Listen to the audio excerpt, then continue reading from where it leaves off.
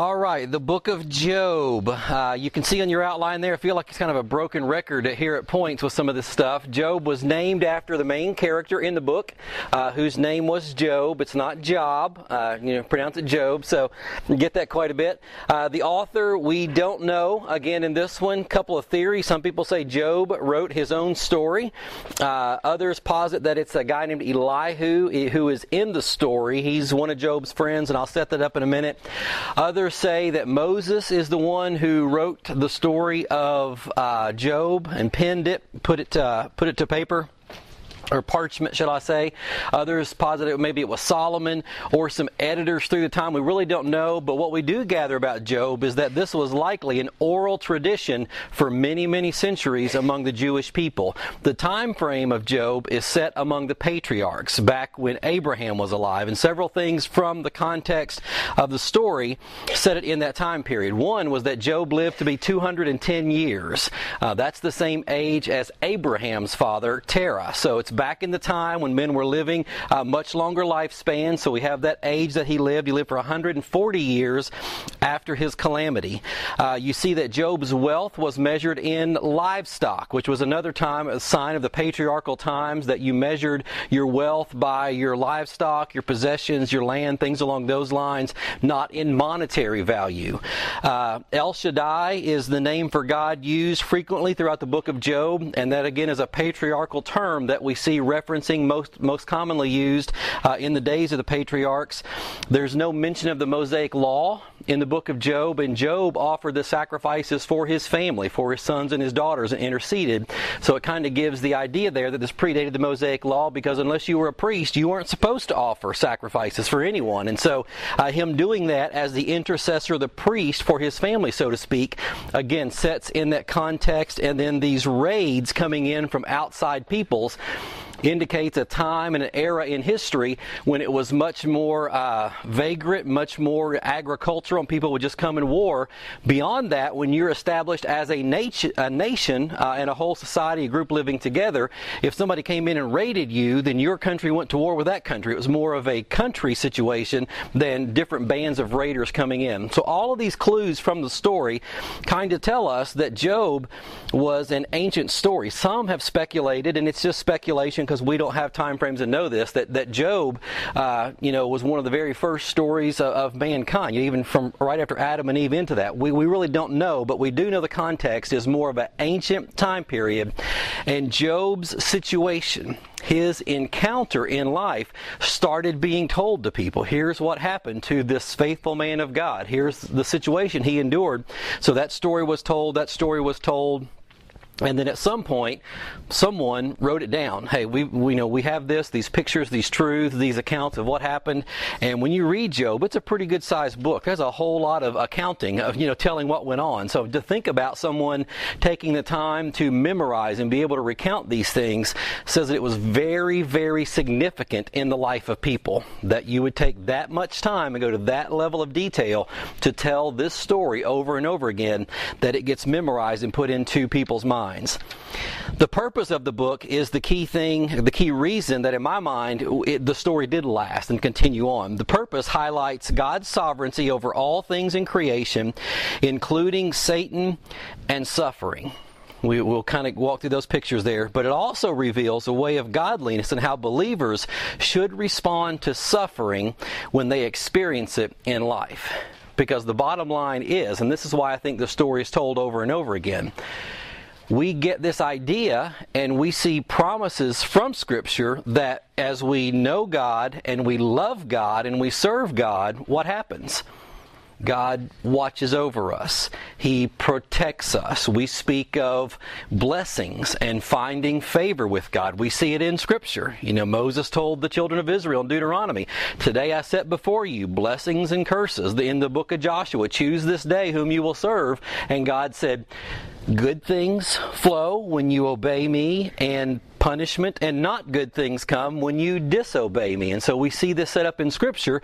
So in our mind it works out that if we're trying to do right, then good things happen. But what happens in life and in our experiences when you're trying to do right and good things don't happen? what do you do with that story? What do you do with those accounts, those interactions in life? And I think that's why Job stuck so much in people's minds, because people wrestle with suffering, with hardships, with difficulties. I don't know of a person who's like, hey, sign me up for death and, destruction and suffering and hardship. We don't want to take that course.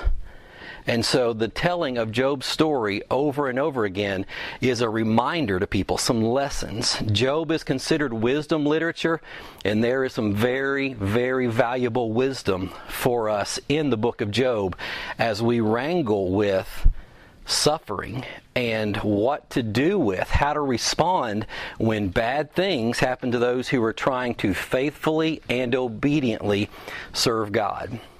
Because it will happen. None of us are immune to those things. What do we respond? Where's God in the midst of that? What's true about Him? What's not true? Everything can really come into doubt. And you all probably, like I, have seen people go through times of suffering, and it can do one of two things. It can draw people closer to God, or it can send people further away from God. Their response, their interpretation of things in that, a lot goes into it.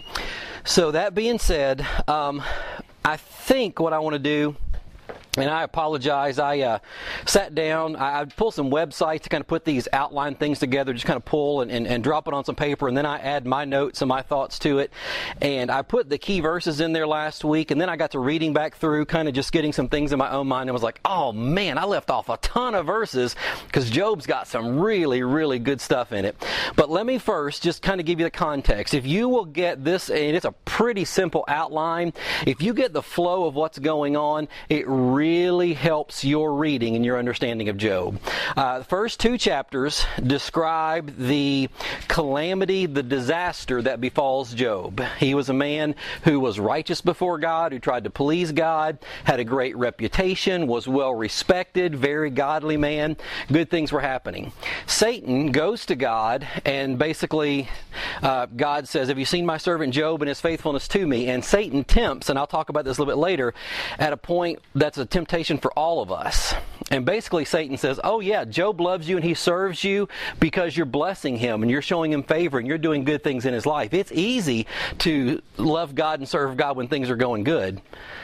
But if you were to allow me to bring some calamity, some disaster, some destruction to Job, he'd change his tune. Job wouldn't serve you if things weren't going so well. So God gives Satan permission to go, and he does bring disaster on his livestock, on his family. He loses a lot of material possessions and things very near and dear to him, being his family. Satan comes back and he appears before God again, and God says, well, do you see my servant Job who's still faithfully serving me? And Satan's like, well, yeah, but he's got his health. At least the guy's healthy. You see how Satan's distorted and twisted in all this? Still, okay, well, that didn't happen. So God says, okay, you can bring physical ailment upon him. You just can't kill him. You can't take his life. And so he brings boils and, illness upon Job, and he's sitting in sackcloth and ashes. His wife comes along and is like, why don't you curse God and die? Just get this over with. God's forsaken you. He's left you. And we'll look at this verse later, and Job's like, who am I to, say what God does or doesn't do? And so he responds in godliness through that. And so that's the context of chapter 1 and chapter 2. This disaster, the health, everything is taken from Job. Basically, he's just sitting here by himself and mourning, grief, loss, and the bottom fell out of his life. Well, then Job's friends come to speak to him. So starting in chapter 3, what you get are different friends of Job, and I kind of use the parenthetical thing there because they come along to Job and they try and speak truth to him and try and get Job to make some changes, to admit to sin in his life, and I'll talk a little bit about in a minute why that happens, but they will come in and one friend will speak and then Job will respond, and then another friend will come in and he'll speak and try and convince Job to see things his way, and get him to think right about God and to confess his sins and to acknowledge where he's gone wrong, and then God may restore him and bring blessings back into his life. And so he leaves, and then Job defends himself himself. So we have this dialogue back and forth, and that's the part you need to know. That'll take place for like 38 chapters, in the book of Job. It's this back and forth of his friends saying, here's what's going on, and Job's like, no, I promise that's not the case. And the next friend comes in and says, all right, let me try this. And they go back and forth with 3 friends. They do 2 cycles. Then this 4th guy comes in, and he's apparently younger than the others, but he's got as much attitude as all 3 of them put together. He basically says, well, I know I'm younger, and I try to let you old guys do this, but since you can't convince him, let me give you my take on this. And so his name is Elihu. He's the 4th friend that comes in. He does the same thing. Job responds back, and then the very end of the book, God enters back into the scene. And so God comes and he speaks to Job. He puts Job through some questions, and basically my summation of this is always like this. God comes to Job and says, Job, are you God? And he gives him a bunch of examples and asks a bunch of questions about what Job did or didn't do. And Job kind of goes, no, I'm not God. And God says, you're right, I'm God. And Job says, you're right. I repent. I acknowledge that. You're God, I'm not. And at that point, God then restores, brings family blessings, things back to Job in his life. Obviously, he doesn't get his initial first set of children and family and possessions back, but God restores him, his health, his prosperity, his righteousness. God tells Job to go pray for his friends. He basically says to the friends, all right, you knuckleheads over here, I'm not hearing your prayers, but this guy that you thought was the sinner, when he prays on your behalf, then I will acknowledge you through him. All right, so God kind of rebukes them through it. And that's kind of how the story ends. God comes back and says, are you God? Job says, no, I'm not. And he says, you're right. And so God, restores, brings these things back in, and the story's over. The key thing for me in that is always this. Job never got answers. God never told him what he went through, why, the lessons he was to learn. And the thing that sticks out to me in that is, as we go through suffering, I think so many times as believers, we want to jump to the lesson part. God, I know this is going on. You want to teach me something, and if I can know what it is tomorrow, then it's over. Because once I learn the lesson, then the suffering and the pain ends. It doesn't always work that way. It doesn't always get tied up, wrapped in a bow to where we know this was the lesson. This was the thing God was showing me through this. And sometimes the loss and the pain and the grief never goes away. Job's loss of his family, his children, and all that had happened in the beginning, that carried with him the rest of his life. And as believers, we need to recognize that there are things that we go through in life that we never get over. And we never don't hurt, and we never, stop thinking about those things. Losing family, going through health issues, having physical ailments that, trek with us through life. There are things that journey with us the entire time, and we never get the answers. And we're never relieved of some of those things. The Apostle Paul, talking about his thorn in the flesh, whatever the speculation that was, he prayed to God to remove it. What did God tell Paul? My grace is sufficient. Paul, I'm not taking it away. You're going to have this when you go through trials. So it happens. And so we learn these things from the book of Job. So that context, if you remember that dialogue, it really helps in reading Job. I remember as a student reading it, it's just huge, prose and poetry. I don't do well with poetry anyway. I remember in high school, we'd read this stuff, and our professor, my teacher in high school talking about, you can never know what an author is saying because they're not alive now to read it. And so we had this poem, and we had to write an interpretation. So I wrote it. She told me it was wrong, and I was like, well, how can it be wrong? You just said we don't know what the guy meant because he's not here to ask him, so this is my interpretation of what he's saying. So, this kind of stuff. And I remember reading through Job, and I was like, what is going on? But when you get this idea that it's a conversation, a dialogue back and forth, it really helps, because what you may want to do is take one part of the dialogue, and read it. It may be a chapter, 2 chapters long, and it's pretty intense, kind of walking through. Give yourself a break, go get you some coffee, splash some water in your face, and come back and read Job's response to it. But it can get it's a pretty big book, and it's pretty intense in that. But with that said, let's walk through some of my favorite verses in here, some key verses, and then I was amazed as I went back through this time. I got a whole lot of verses underlined and highlighted in the book of Job. There's some really, really significant stuff. But start chapter 1, verse 1. Who this guy is. There was a man in the land of Uz, not Oz, but the land of Uz, with the U there, whose name was Job, and that man was blameless and upright, one who feared God and turned away evil. Look on over verse 21. As he was speaking to his wife, he says, "Naked I came from my mother's womb, and naked shall I return. The Lord gave, and the Lord has taken away. Blessed be the name of the Lord." You know, we sing that song sometimes, like, "Blessed be your name." You know, the bridge, you give and take away. You give and take away. That's what Job acknowledged. You know, hey, we're the potter. We're the creation. And what God does, God's going to do. But blessed be His name regardless. Interesting note, and keep this context for the rest of the book. Verse 22. In all this, Job did not sin or charge God with wrong. Now, that is a very, very important verse, because throughout this book, Job shakes his fist at heaven, and Job doesn't mince words with what he thinks about what he's going through. I mean, he pulls no punches in pouring out his heart and his grief and his hurt and his anguish to God. Yet in the midst of that, he did not sin. You know what that tells us? God is big enough to handle our emotions, wherever our emotions may fall. Sometimes there's anger. Sometimes there's grief, there's sorrow, there's brokenness, there's doubt. God can handle all of those. And Job poured all of those out to God. But he never sinned by doing it, and he never charged God with wrong. I've seen this over and over again. I think I spoke a little bit about it a few months ago, that you know, when we get to this point in our lives and we think that we can't be honest and transparent, and we can't give these things to God and shake our fist at Him and cry out, we kind of bottle that stuff up inside, and it becomes a bitterness and an anger, or resentment that grows there. And we feel like we can't give it to God because we're not good Christian people for not putting a smile on our face and going, "Wow, look at the suffering I'm going through, man. It's great." You know, we talk about this with the joy. I think that was that lesson where we kind of equate joy and happiness, and we're not happy about our circumstances, but we can have joy in those times. But in those sorrowful moments, give it to God. Lay it out there so that as those things come out, God can instill within you, through the power of the Holy Spirit, whatever it is that you need.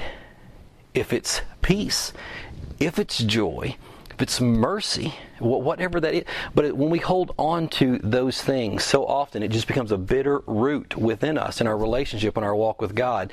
God can handle giving these things to Him. We see it through Job, and in all of that, he didn't sin, and he didn't charge God with wrong, but he was very open and honest about where he was, and God was able to continue His work through Job because there was that line of communication, basically.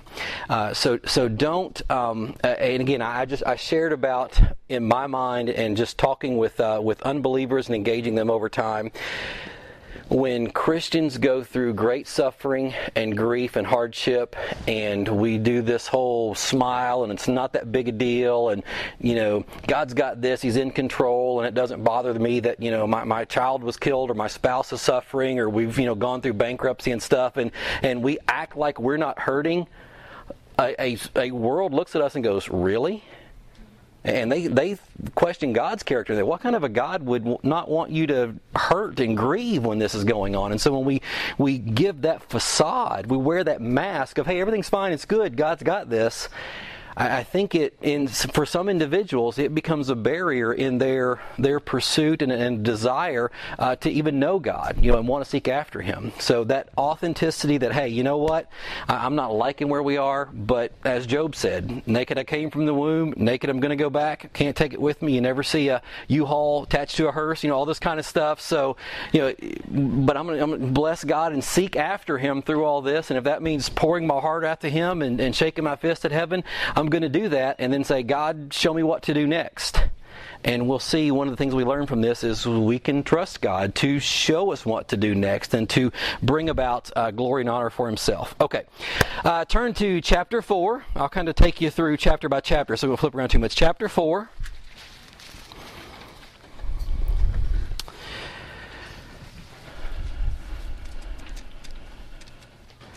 Verse 17.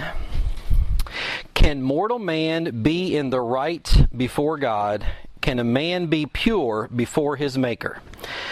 When you get into Job, there are some conclusions that you can draw from the account and the life and the situation that Job encounters. And so these conclusions are very natural for us to draw, but then our theology and what we know about God doesn't mesh with these things.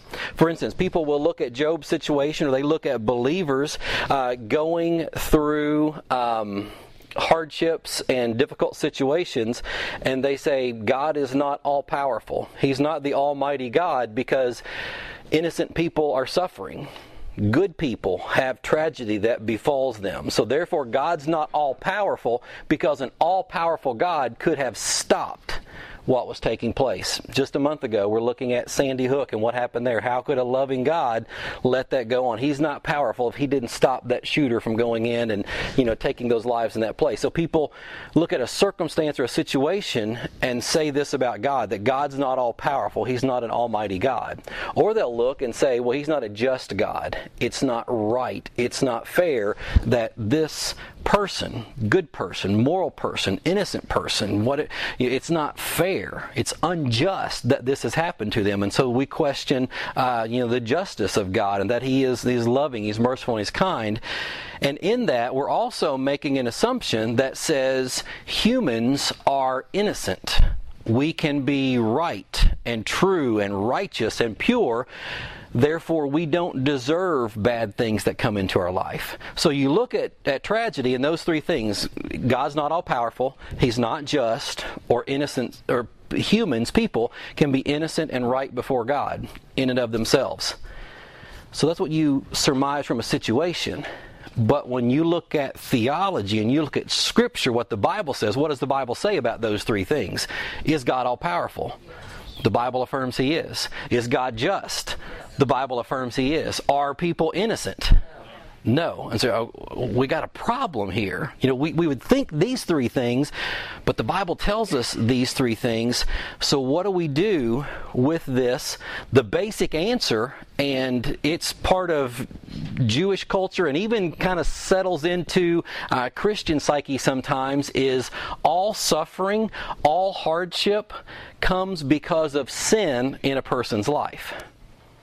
If we look at the all-powerful, the just, and God, what was the other one on here? Humans being innocent, we know that's not true. Then every amount of suffering and hardship that comes into our life must happen as a result of sin. And that was Jewish theology. That was thought. If something bad happened in your life, you did wrong and you're being punished for it. Remember Jesus in the New Testament when his disciples came to Him with the man who was born blind, and they said, Master, who sinned, this man or his parents, that he was born blind? If there's something bad that happens, then there must be a cause of sin somewhere. And Jews believe that even children could sin in the womb, which would cause birth defects or illnesses or diseases that they had when they were born. And so there's this mindset that if something wrong happened, it must be because of sin. That's important because of what you see in chapter 4, verse 17, when Job's friend, he's trying to say to Job, Job, you're a sinner. You did something wrong. God's punishing you because of this. Do you think about how that changes your life? When bad things happen and it's because of sin. I mean, you live in this fear, this judgment, this condemnation that what have I done wrong now? And how far does that trek to? I've got a kid at home tonight running 103-degree fever. Was that his sin, my sin, or Shelly's sin? I'm putting it on Shelly, all right? So she's not here to defend herself. So, see? Man. That was perfect, wasn't it? Wow. Awesome. The pride go before the fall. That's right. All right. Okie dokie. Was I making a point about something? Totally lost that. That was good. So, but that's the idea of where this comes from, that if there's something wrong that happened, minor, big, whatever, it's because of sin in your life. Job's friend approached him with this mindset, this mentality. So in chapter 4, verse 17, that's what he's saying to Job. Can mortal man be right before God? The answer is no. Can a man be pure before his maker? Job, the answer is no. You know that, I know that. Admit your sin, confess it, and God will, heal you from that. And Job says to his buddy later, I didn't do it. So because you have this dichotomy that takes place here. Chapter 13. Flip on over a few chapters. Chapter 13, yes. There are a lot more that are in here, but I'm just kind of skimming through some. Listen to Job here, chapter 13, verse 15, about his faith in God, even though he's still confused and he's hurting. Though he slay me, I will hope in him, yet I will argue my ways to his face. So it's like, look, God may take me out. He's destroyed everything, but I'm still going to hope in him. But you know what I'm going to do? I'm going to plead with him, my case and my desire and my, frustrations with all this. He's being vulnerable, honest with God in this. Flip over to Job chapter 19. Man, we're missing a whole lot in here. This is a really, really rich book. Job 19, verse 25. Preached this several times at funerals. For I know that my Redeemer lives, and at the last he will stand upon the earth. And after my skin has been thus destroyed, yet in my flesh I shall see God, whom I shall see for myself, and my eye shall behold, and not another. My heart faints within me.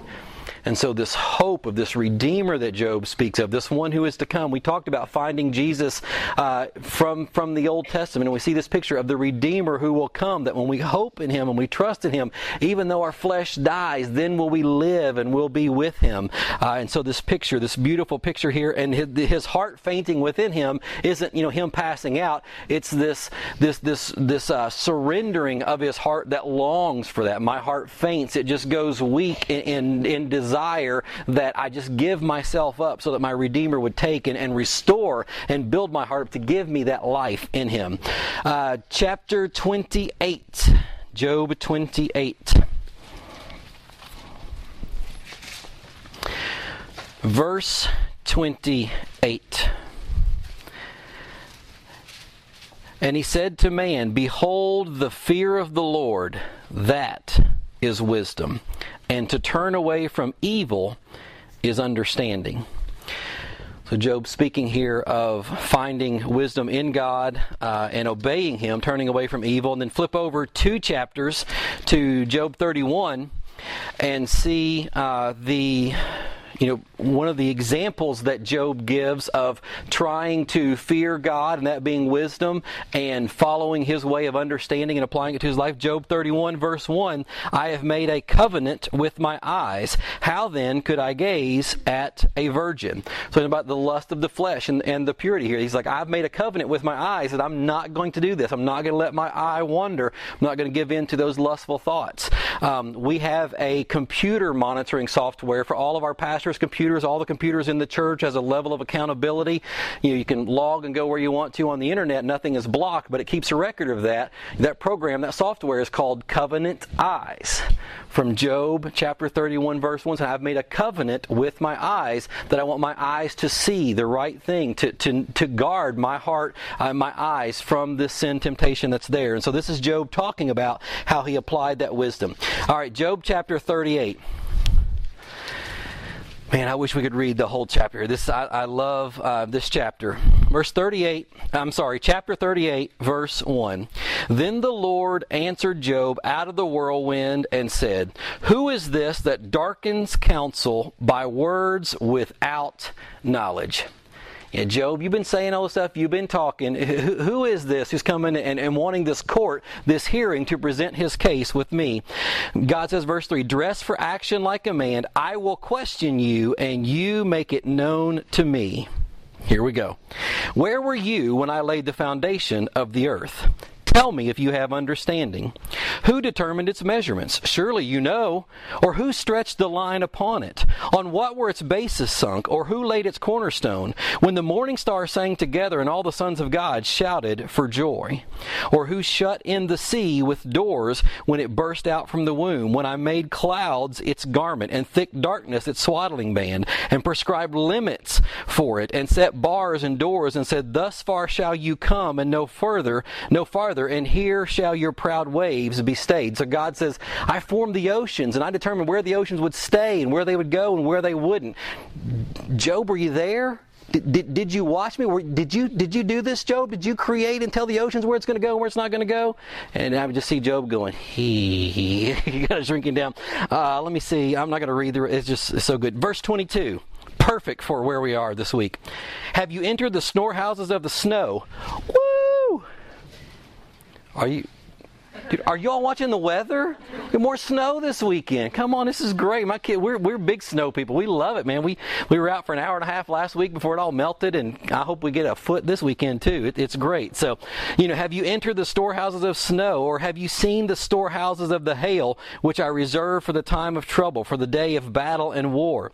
What is the way to the place where the light is distributed, or where the east wind is scattered upon the earth? And so this is what God does. He just walks through. Job, did you do this? Did you creation, creatures, the sun and the moon and animals and leviathans in here? The reference of that we have of dinosaurs here and the description of that, being there. So just so much in Job that God is saying, Job, were you there? Did you do this? Are you in control of these things? And Job just going, oh man, what have I done? Obviously it's not. Flip over to chapter 42. I'm going to wrap this up here. He says in verse 5, I had heard of you by the hearing of the ear, but now my eye sees you. Therefore, I despise myself and repent in dust and ashes. God, you're God. I'm not. I trust you. I turn from those accusations. I trust you. I despise myself. I repent. Trust you with whatever comes at this point forward, and that's where God brings and restores things. So, great book, great book. I don't know if you've ever read through Job. Again, it's big. There's a lot in there, but if you get a chance, significant story. Themes in theology. You see number 1 there. Suffering is unavoidable in life. It happens to the righteous, and it happens to the unrighteous. And sometimes we see that the righteous suffer when the unrighteous don't. That's a theme that's brought up, and it's referenced in here. Number 2, God is our source of hope, redemption, and salvation when we suffer. As we go through it, the question we ask is, are we trusting our Creator even though we cannot understand our circumstances? Do we trust Him even when it doesn't make sense? Even when it seems like He's absent? Even when He's quiet? There are crickets chirping in heaven when we pray, when we seek Him. There's no response. Do we still trust our Creator? That's what God calls us to trust Him even when we don't get the explanations. Number 3 there, it's a picture of true godliness. Job lamented and he cried out to God. He accused God at times, but in the midst of that, he still maintained his dependence. He sought God out.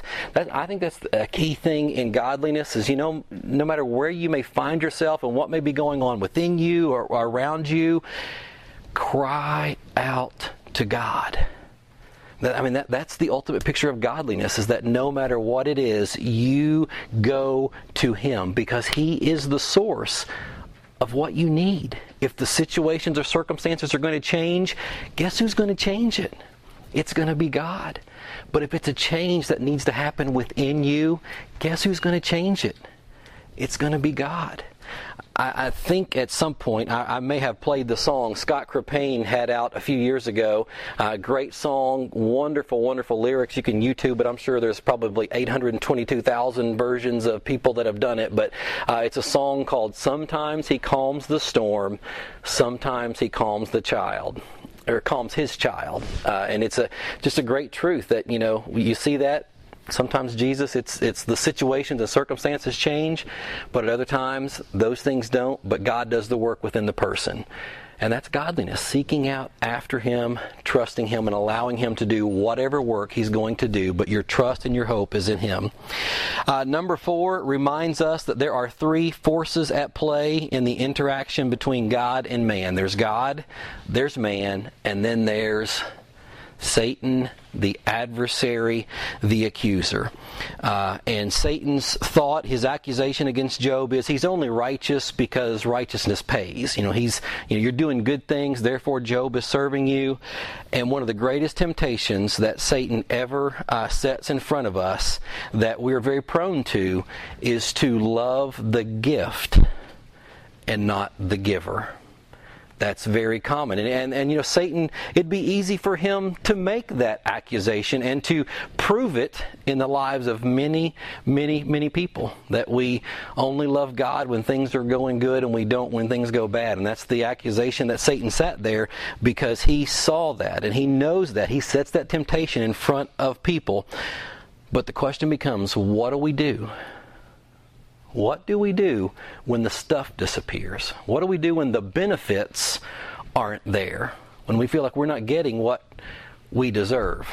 Comes back to our righteousness before God. Well, we should get good things. Well, who are we before God? Grace in the gospel shows us that we don't deserve anything good. We get wonderful things from God, but we can't demand. We have nothing to bargain any of those things. And so these forces are there. Number 5 reminds us, though, that suffering comes only under God's permissive will. When you go back and look at those first 2 chapters, Satan is coming to God, getting permission, God allowing these things to come into Job's life. When you go back and it's James, right? We're reading James where when you're tempted, don't say it's God. How bad has that? Been reading all month. And they're going, is that the right book I'm reading? Yeah. It's changing my life. No, I'm just kidding. But yeah, when one is tempted, you can't. God's not tempting. God doesn't set temptation for us to sin against Him, but God does allow times of testing, and He allows Satan to put temptation before us in order to see where we are in our dependence and our trust on Him, following the wisdom that Job spoke of. The wisdom of God is to fear God and to avoid evil. That shows that we have understanding of who God is. And then number 6, again, just to wrap up here. Some mysteries of God and His workings will never be understood. We don't always get answers. It won't make sense. It will never stop hurting. That we will absolutely feel nothing. We move on and we function and we may not think about it as much, but there's always going to be grief and sorrow, and we're always going to feel those things. My mom passed, it's been 3 years now, last November, and still just, randomly things will happen, and thoughts with the kids or things that we see. Christmas is always, it was tough coming through that again, doing all that. It still hurts sometimes. I'm assuming that's never going to go away. Some of you have had loved ones gone much longer than I have, but 3 years in, I can tell you at least 3 years later, it's still not easy, to have, lost her at the age of 55, and so it's way too short. The older I get, the younger that age is, but it's pretty incredible that happens. But we don't always get answers for what took place. But remember this: Job speaks, his friends spoke, but ultimately, when all was said and done, the book of Job reminds us, God has the final word. God always has the final word. Take trust in that. Take great confidence. Let that be a source of hope that God has the final word in your life, in your situations, and nothing is over. Nothing is finished until God says it is. All right? Okay, well, let's pray. And got prayer group will be meeting. And you're in the room by the elevator, right, Fred? Yes, sir. Okay, all right, let's pray.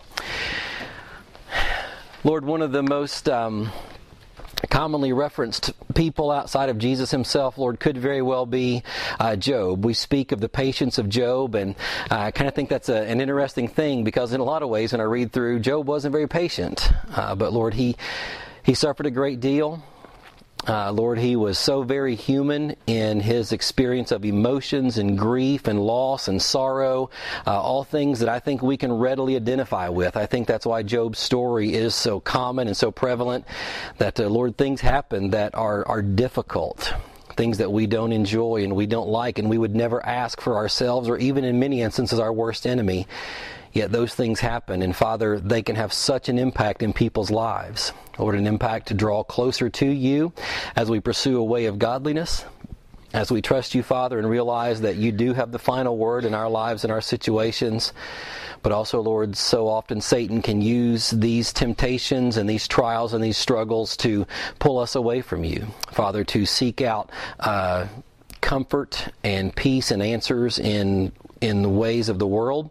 Lord, to escape through so many different venues of drugs, of alcohol, of other sin behaviors, Father, to just kind of numb the pain and to not think about those things, or, Father, to question your very character.